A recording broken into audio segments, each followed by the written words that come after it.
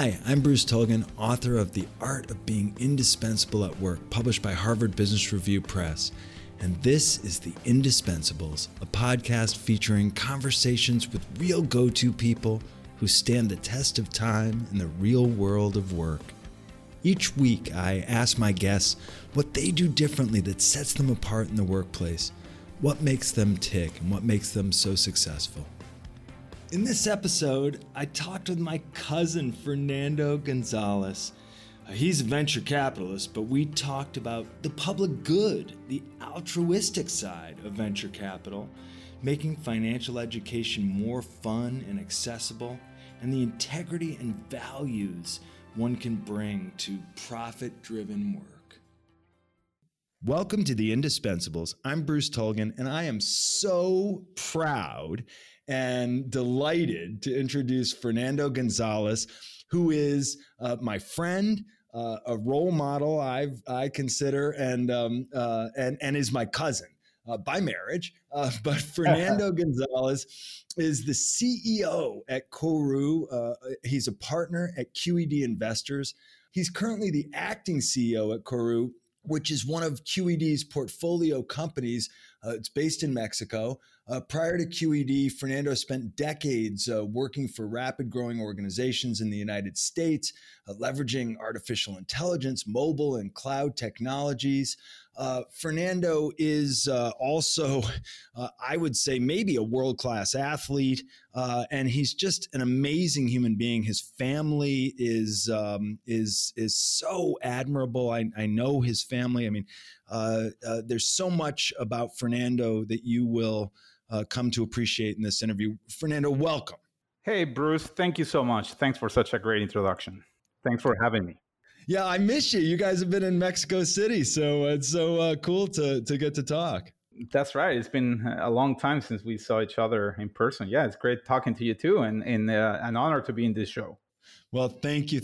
And you've had an incredible career, but what's your basic story? How did you get to where you are now?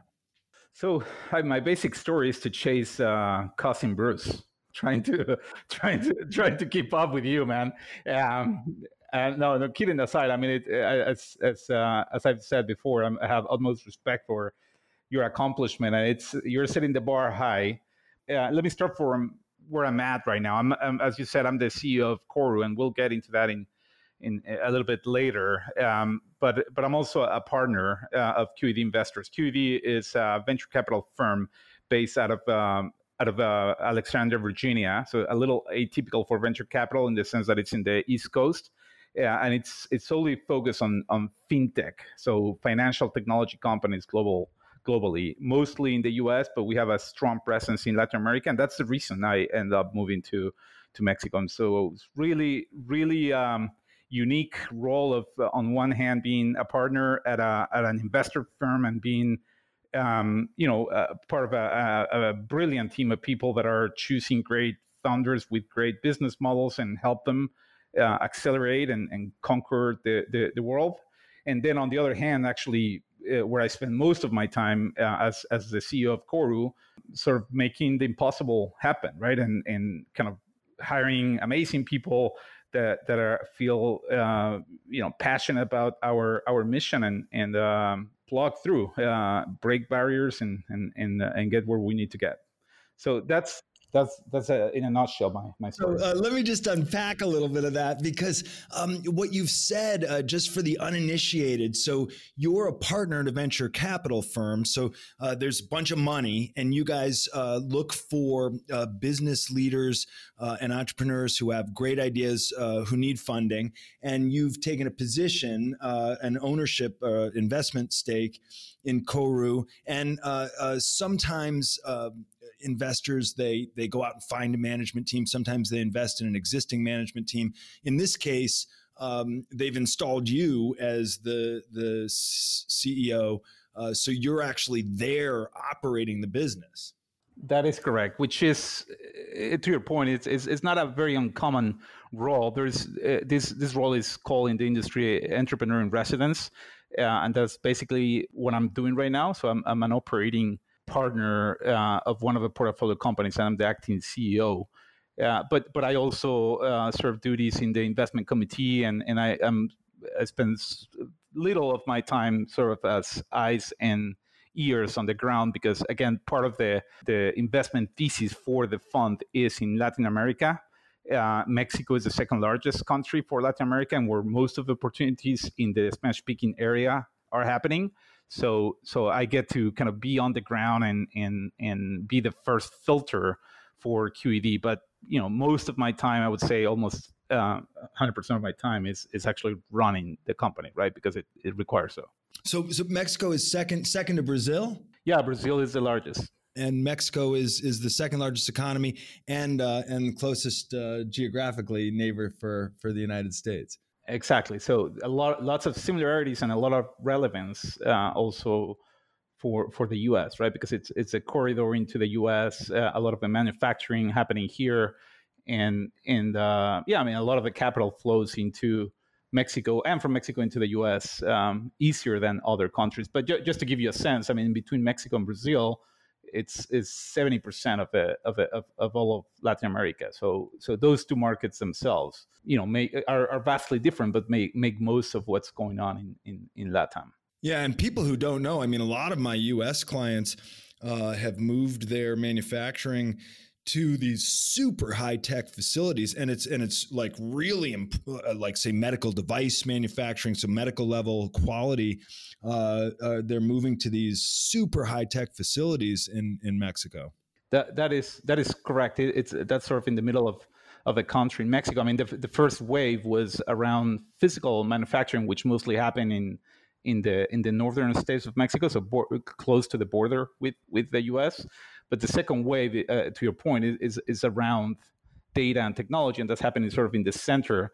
Although we're mostly focused on kind of software type businesses in the sense that they operate in the cloud and they're focused on the financial services space with technology, right? So it's slightly different. There's very little hardware, very little facilities. It's mostly about employing engineers, employing data scientists, creative people that can transform the way people deal with money in these countries where there's a massive opportunity.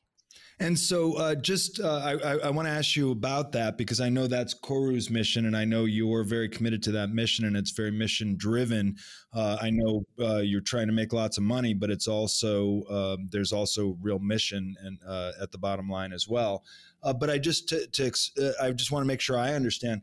So when you're saying that the part of the role you're playing for QED investors being in Mexico is you're looking for other Latin American investment opportunities there. More than looking actively, I'm sort of eyes and ears on the ground. So I mean, QED is fortunate in that it's got an amazing reputation, and which means that a lot of the entrepreneurs in the space that were interested know of QED, and when they're interested in raising money and getting help, they come to us, right? So we get a lot of what we call deal flow, which is great just by way of the brand that we built and the reputation that we built. But what helps here is that I speak the language, I'm local, I'm on the ground, I get to meet a lot of these entrepreneurs, and sort of I get a first assessment on the value and how those businesses sort of coexist with the needs of the market, because I'm right there, right? So it's not so much about finding, is about sort of being a first filter, which by the way also helps Coru, because Coru acts as a marketplace, which in one hand addresses consumers, so it's a B2C type proposition. But on the backside of Coru, we deal with all the institutions in the country, a lot of which are fintechs, right? So these fintechs could potentially be partners of Coru and could potentially be also candidates for an investment from QED. Gotcha. Yeah. So I was just trying to parse your two different roles, one at QED and then at Coru. So you say fintech, that's financial technology. So this is mostly technology that it's you said it's cloud-based. It's artificial intelligence. It's right in your wheelhouse, right? It's mobile. And what does it mean, financial technology, and what is the mission of Coru? Yeah, great question. So, I mean, let me start first with venture capital, since we were talking about before, right? Most people don't don't know this, but I mean, many of the technology models that have disrupted the world, and some which are the highest valued companies in the world, started as venture capital backed companies, right? Like a lot of these Silicon Valley companies, Uber, for example, Airbnb, Apple, Facebook, etc. Right? And one of the special characteristics about these models, I would say too, at least from my perspective, is these are companies that are going after huge problems, right? Like problems that are so big that will be really hard to address without a significant amount of capital, and often without a significant amount of expertise that is relevant to the problem, right, upfront. And so these venture capital funds help the founders who want to address those problems to kind of bridge them from that idea to a point where the problem is being solved, the so-called product market fit. And what they need at that point is just money to scale it, right? And the problems often cannot be solved unless it's solved at scale. And take, for example, the example of Uber, right? Like before Uber, what we had in the world was mostly cabs and taxis, right? And private, limousines or black cars that you will hire to get you from point A to point B. And with Uber, now you have in an app the ability to ask anytime, any place for a car to take you from point A and point B, right? And if you'd analyzed that model before Uber, you would have probably thought of it as sort of the chance of replacing all the cabs in the world, which probably would not have been a very interesting proposition. But if you consider all the expansion that has happened, all the people that stop driving their cars because they're now using Ubers, but before we're buying a car, and if you expand all the new business that is being created around Uber, then all of a sudden becomes a super interesting proposition. But that's only possible if you can operate that business for many years without generating any profit, right? So that's super counterintuitive, right? Because traditional business thinking would dictate that a business is only a business if it can generate a profit. But in these type of businesses, you're in a situation where you need to be operating with losses for a long period of time until you get to a critical mass, typically a significant chunk of the market share, before you start deaccelerating and turning the company into a profitable, viable business. Right. So that's sort of the space that we live in. I think you've just made a point that's really profound, which is so often people think of venture capital and as like the voracious capitalist.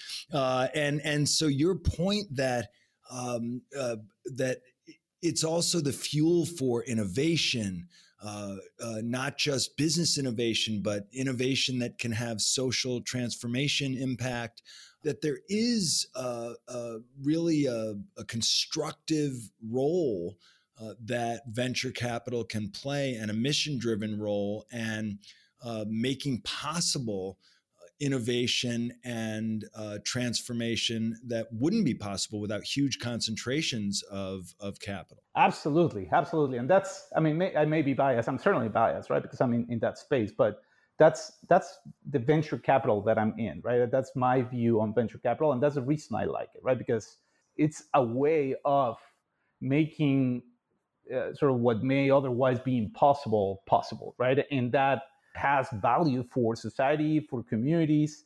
And I'm not going to be, romantic about it and tell you that's the only purpose. Of course, there's money, right? And there's a financial incentive to do this. And every venture capitalist in the world that I know of wants to have an exit and a big, cash outcome coming out of the risk that they took up front.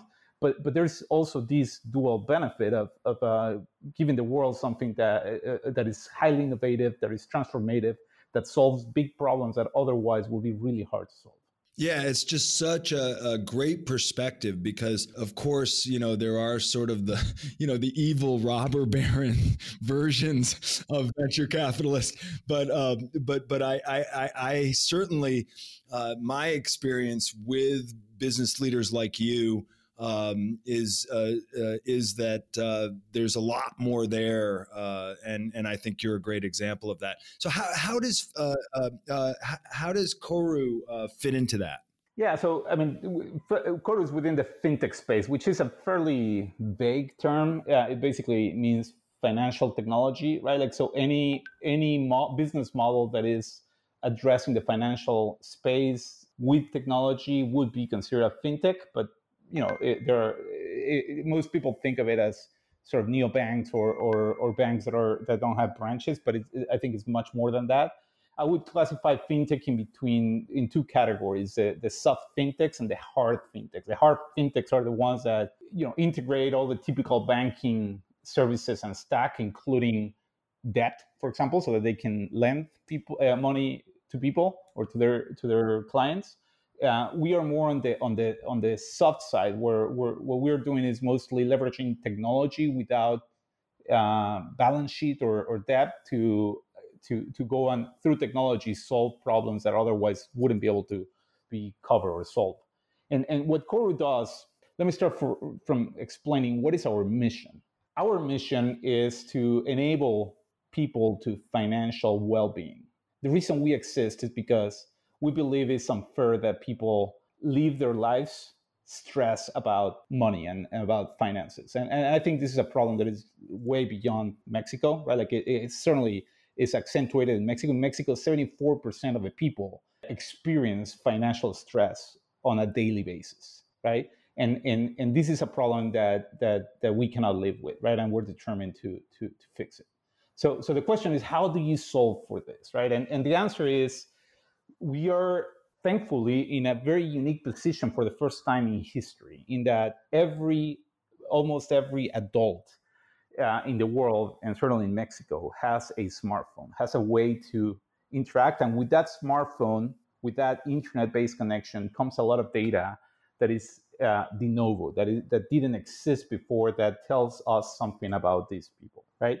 So what we've done is we focus in addressing two key aspects of what people need. Number one is access. The second one is financial education. And so what we built a digital gym. We're making an analogy with a traditional gym, but it's a digital gym for people to get coaching on finances. And the idea is, through this application, it's a mobile-based application where people go and they engage with a financial coach. This financial coach will teach them things around budgeting, for example. How do you do your budget, your income minus your expenses, and then you balance it. And surprisingly, most people don't even know that basic, but that's kind of at the foundation of what we do, right? Like, it's teach them how to make a budget and manage that budget. Then we get into things like savings, right? Like, you need to have an emergency savings. And so what does that mean? How many months should I be saving for, right? And how do I get the money to save into it, right? Like, where can I cut my expenses so I can get into it? Yeah. Then we get into things like investments, right? Like, especially with the Z generation and millennials, right? Like, that are entering into the workforce. There's a lot of curiosity about investments, right? They hear about companies like Robinhood in the U.S., or they hear about the stock markets just rising up, and they want a piece of it, but they're starting their income. They don't have a whole lot of disposable income. They don't want to risk it. They want to learn about it before they get their hands into it. And they don't necessarily have a financial education or acumen, or they're not sure where to start. Is that it? Exactly. They don't know how to start. And they don't even know the basics, to your point, right? Like, they don't know the budgeting piece of it, right? Which we encourage them to go through the budgeting piece, and they don't even, like, so we created this notion called Coru pesos, right? Which is, Coru dollars is fictitious money that allows them to play a little bit with investments without money, right? But they learn to the types of assets that they can invest. They learn the cadence. They learn how those would have performed if it was real money. And when they are ready for it, then we connect them to a digital wallet or kind of an investment bank, or some kind of service that will help them actually do investments. So they get to practice, almost like a practice game or a scrimmage? Exactly. It's a simulation. And there is, and that part is so important, because one of the things that we found is that financial education is by definition boring, right? Like, we are not the first people to try financial education. Many have tried, and most have failed, right? And one of the reasons or the causes for the failure is because it's really hard to teach someone, for example, about mortgages when they are 24 years old, right? And they're just coming into the workforce. It's not that they won't understand what a mortgage is the problem is that it's completely relevant at the point in their lives, right? And when it becomes relevant, then they need to learn it again, and they'll have resources to learn it again, right? So what we've done is we flip financial education into an objective oriented type coaching, right? Like in a similar way to the way you get physically fit, right? So you go to the gym, you talk to a coach, and you say, I want to be that triple black master of Taekwondo, and I have no idea how to start, right? Like, the information is out there. They could actually go and for free search the web, watch YouTube videos, but why do they not do that? And why do they go to a coach?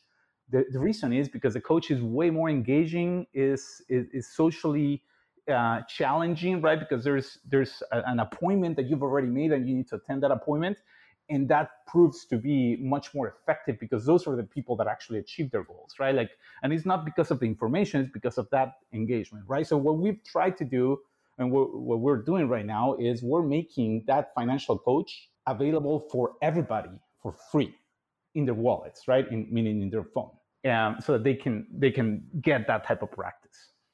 Yeah. So how much of it is the gamification and how much of it is the relationship with the coach? It's a combination of both, right? I would say it's much more the gamification, because what we've done is we encourage people to invite others so they can get the coaching, but at the same time compete with their friends, with their peers.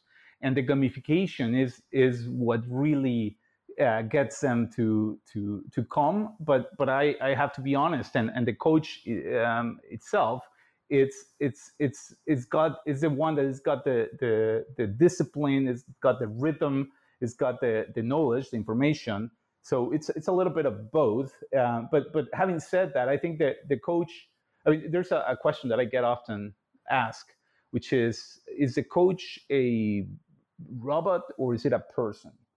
And we found that it's way more engaging to have human conversations, and we put a lot of effort in making the experience of the coach very human, right? Because that's what people engage with best, right? Now, it's a bit of a dilemma, because in order for us to be able to give it to, we have 44 million people in our addressable segment, in the immediate addressable segment in Mexico, right? In order to get to 44 million people, it's impossible to make it with real coaches, right? We need to be able to leverage technology. So what we have is a hybrid of both, right? Where the user first engages with a trained robot that feels and acts like a coach, but the moment that robot, the conversation gets out of the robot's hands, then a flesh and blood person engages and kind of feels in for any kind of lack of human engagement. But yeah, that humanization is a big component to answer your question, right? Like it's the human aspect as well as the social aspect of challenging your friends. So it's gamification with first a robot coach, which I don't know. I kind of like the idea of having a robot coach. I mean, I think I don't know a lot of robots. I wouldn't mind getting to know a robot. And then eventually you get a real person. Yeah, eventually you get a real person if you want. But I mean, the idea and sort of what makes us unique is that behind this there's a lot of data, and there's AI, artificial intelligence models, etc., that help that robot learn from the humans, right? So eventually we will make Bruce happy because the robot will know how to make friends with Bruce and every single one of our 2.5 million users. Yeah, and if you believe, do you know Noah Yuval Harari's books, *Sapiens* and *Homo Deus*? Yes. Yeah, yes. And so if you believe Harari, then the artificial intelligence will probably look, the robot might end up being better at being my friend because it knows how, it doesn't really have its own ego, and it knows just how to make me feel good and help me feel good about getting healthy fiscally. Yeah, I mean, it's. I think it's a bit of a mix. I don't think we'll anytime soon get to that for everybody, but I think there's the 80-20 rule, right? Like I think we can get to a friend like an effective friend like relationship with a robot up to maybe a 70% in the best case scenario, but there's this other 30% that will always be human, and it's going to also help that relationship with the robot evolve over time, right? Because one of the things that is unique about human interactions is that they evolve and they grow, right? And like in order for a robot to grow and evolve, they need to train from somebody, and that the only source for that is a human, right? So yeah, it's a bit of a hybrid of both, I think. Yeah, it's interesting. I'm intrigued, and so the mission, as I understand it, is to provide financial education in a scalable way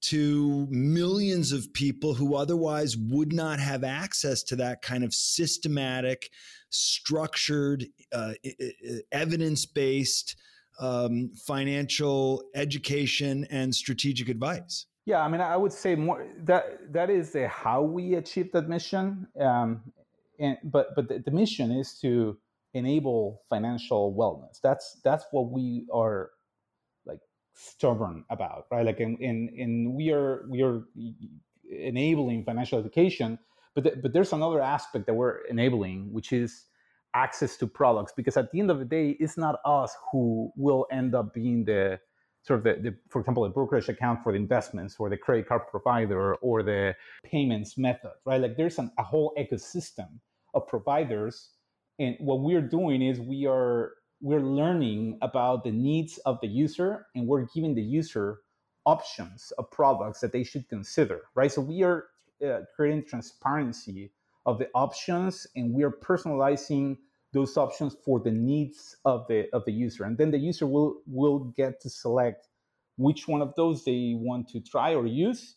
And what we do is we directly onboard it, so we make that transition very seamless, right? Like we part of what the coach can do is take that data and pass it on over, for example, to the brokerage account, so that they can start, now that they've been trained on how to make investments, they can start making investments for real. But all the information that they've already spent and used at Coru, they have the option to transfer over and make that transition much more seamlessly.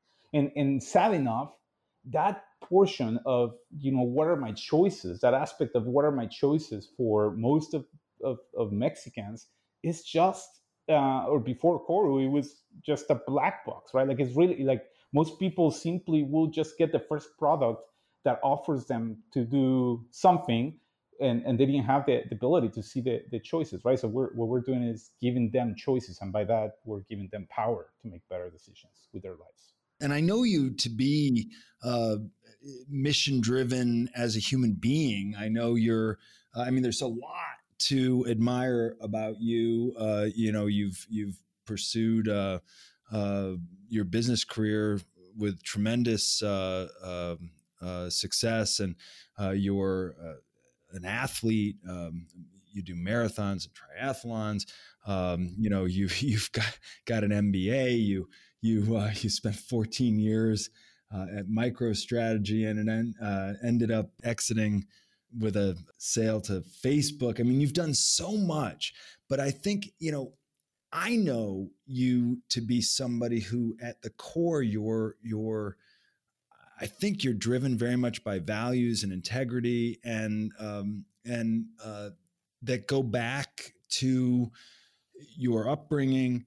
Where do values and integrity fit in your sort of life story? Yeah, I mean, it goes back to the very beginning, and I don't know how far back we need to go, but I mean, so I was born and raised in Mexico City to a very large and united family. I am sort of the third generation Mexican. Most of my heritage is from from Spain and Germany. Born to a family with 8 siblings on each one of my two parents' sides, right? And my cousins, my first cousins, were like siblings to me, right? Like, and so we create this like super strong bond among family values and commonalities. A lot of that, the traditional Mexican ways around religion. I was brought up Catholic, and still am. A lot of the values revolve around that, right? Like honesty, generosity, kindness, discipline, resilience, and a lot of hard work, right? Like like most families of immigrants, it takes a lot of work to kind of climb up the ladder, and certainly was the case in my family. So I saw my dad, for example, first starting the corporate world after getting his education, working for Ford Motor Company, and then starting his own business, risking it all, go get his own business, only to see it destroyed in the 1994 crisis. I don't know if you recall the tequila crisis, right, where the Mexico just plummeted after a big devaluation, and he had a bunch of debt in US dollars, and had no choice but to file for Chapter 11 or the equivalent in Mexico and lose it all, right, like in that process. Yeah. So Wait, now you call that the tequila crisis? Yeah, the 1994. Why is it called the tequila crisis? Because I think it was because it was originated in Mexico. I mean, the devaluation of the Mexican peso generated a kind of cascading effect in many other economies. All right. Well, thank you for clarifying that. Because when I think of tequila, I have had a tequila crisis now and then, and it's either too much tequila or not enough. Yeah. In this case, it had no direct correlation with tequila, but tequila happened to be in Mexico. So you saw your dad face that kind of business crisis, and I believe, if I know the story, bounce back. Yeah, he bounced back, kind of remade himself into a businessman again, and I mean, it was just a life of ups and downs, and all those scars just end up making you stronger. And by no means can I really claim that I just suffered through childhood. It was quite the opposite. But you definitely have multiple rough moments that in that situation makes you feel miserable, but in hindsight always makes you stronger, right? It makes you much more resilient, makes you be able to come around and also avoid mistakes, right? Like, because, like, for example, now that I'm so deep into the financial services space, I look at the strategy that they use for financing the expansion of they have a kitchen factory with 3 plants, and they have made massive investments, all in dollars, being operating in Mexico, right? Like when I look at that from with the benefit of hindsight, with the knowledge that I have right now, I'm like, how can you have done that, right?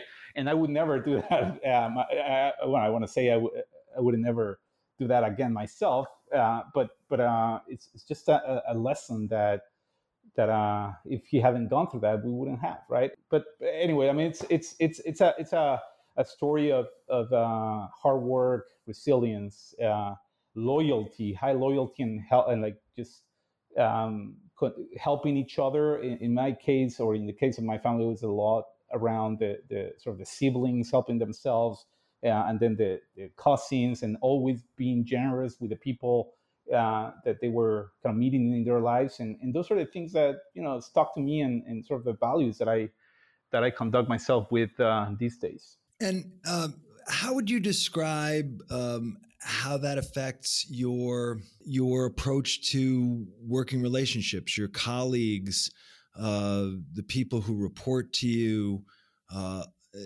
Does that have an effect on how you look at your sort of responsibilities and your role in those relationships at work?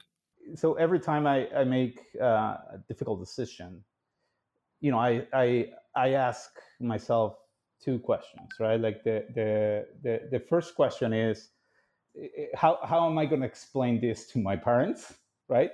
There has to be an explanation to them, and one that they'll approve, right? Or they would approve if I had to explain it to them. And the second one is, how am I going to explain this to my kids, right? I've got 3 kids, as you know, and that's sort of a function of integrity, right? Like, what I'm doing is the right thing, and is this something that is going to make things better for the future, yes or no, right? And will they be ashamed ever to hear that I did something like this or not, right? And if the answer is yes, then I simply don't do it, and I shy away from that, even though I may have a bunch of other reasons to do it. So it's definitely there in my life. I don't do this with every decision, but I do it with the difficult ones. So they're like your true north. Yeah, I mean, for the difficult decision, I mean, there are many other more. There are many other questions that I ask myself that change from decision to decision. But when the decisions are really difficult, those are the tiebreakers, right? So the really difficult ones, you need your parents and your children, your true north. All other decisions you make in close consultation with your wife. or she makes them. I have to say, I think I can believe all this. And listen, if I had access to Lisa when I had decisions to be made, I would be very comfortable delegating those decisions to her. Yeah, me too. That's why I'm happy. I'm happy her making most of the decisions. But yeah, I mean, we married into the same family, and frankly, I mean, and thankfully, like the person that you choose as a life partner is one of those super big decisions. And thankfully, I'm in a situation where I think what my parents or what my children will feel proud or not about me have a direct correlation with my wife's family, right? Like my positive family. I mean, I ended up surrounding myself with people that I have commonality in values, and I think that's such an important thing to do, right? Otherwise, you end up in a very tough spot your entire life. Yeah, I think that's really true, and I was teasing a little bit about Lisa, but the truth is, I don't know your parents very well, and but I have known Lisa's parents for a long, long time, and they're among the most admirable people I have. That whole family, they are amazing. They are one of my sources of true north. I often think about them and their values driven approach to life, and I agree. I think that surrounding yourself with people whose values align with you, and that choice of a life partner, if you're going to have one, and your family, and true north. That's all. The older I get, the more I feel like that's the most important set of decisions and the most important people. Absolutely, and when I think about that decision of my parents, I definitely think about Anne and Dennis, and for some of the decisions, my top advisor has been my Dennis is my father-in-law, as you know, for your audience, and he always has this very clear-minded kind of acid way of looking at things with that true north in mind that just creates a lot of clarity in my mind for those decisions. He probably doesn't know it, but he's been instrumental in a number of the decisions that I made and I've struggled with in my life. Yeah, and for the I can imagine that. And for the record, he served in the United States Army and served as is an attorney and an officer of the court, and served as a prosecutor and as a county commissioner in Oregon, and is a heck of a guy. As we're getting close to wrapping up, let me ask you the question I ask a lot of people. If somebody's listening to this and thinking, wow, this guy is so cool, how do I get to be like Fernando Gonzalez? What's your advice to somebody if you're I know that you mentor people, how do you give them that kind of formula for success? What's your advice to people? First of all, I would say find balance, right? Like if you don't have balance in your life, if you don't find balance in the all the balls that everybody's juggling every day, many balls, right? Like, and the key to be able to juggle that is find balance, to find the right type of priorities, to be able to serve all the different aspects of your life, right? So find balance will be my first choice. You've mentioned many times me doing triathlons and marathons and tennis and all these things. And frankly, I'm not that good of an athlete, but I find a lot of balance in doing sports, right?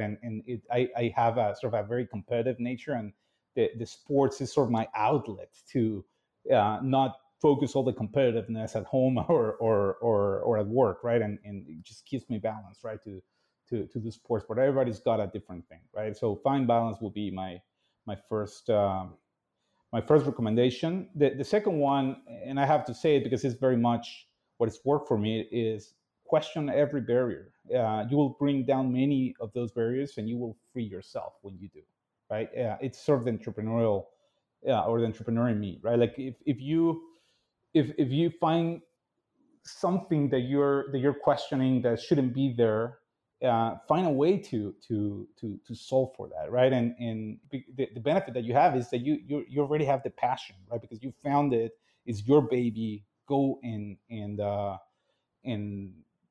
try to solve for it, right? And then don't just let yourself comfortable with where you're going with it. Try to understand the meaning of what you're doing, but also the details, right? Like people always say the devil is in the details, but I think that the devil is really not understanding the relationship in between the meaning of things and the details that drive it, right? So sort of try to understand that correlation, and be persistent, be patient, be loyal to yourself and to those that have earned your loyalty, right? That's my best attempt at giving a prescriptive way of being successful, whatever that means. So I love that formula: balance, question every barrier, and persistence and loyalty. I think that's a pretty good formula. Well, yeah, it's work for me. I mean, the jury's still out. There's a lot that I still have to do, but if anyone wants a recommendation from me, that's what I would recommend. Well, that's a pretty good formula for success. Fernando Gonzalez, thank you for being a guest on The Indispensables. Bruce, you're welcome. Thank you so much for having me. In our next episode, I'll talk with LaRue Graham. He's the current CEO and executive director of the Boys and Girls Club of Meriden, Connecticut. If you like this episode, please subscribe and leave us a review.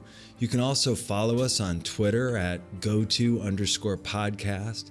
That's at @goto_podcast. Learn more about go-toism in my new book, The Art of Being Indispensable at Work, available now from Harvard Business Review Press, wherever books are sold. And you can learn more about our work at Rainmaker Thinking by visiting us at rainmakerthinking.com. Until next time, stay strong and stay indispensable.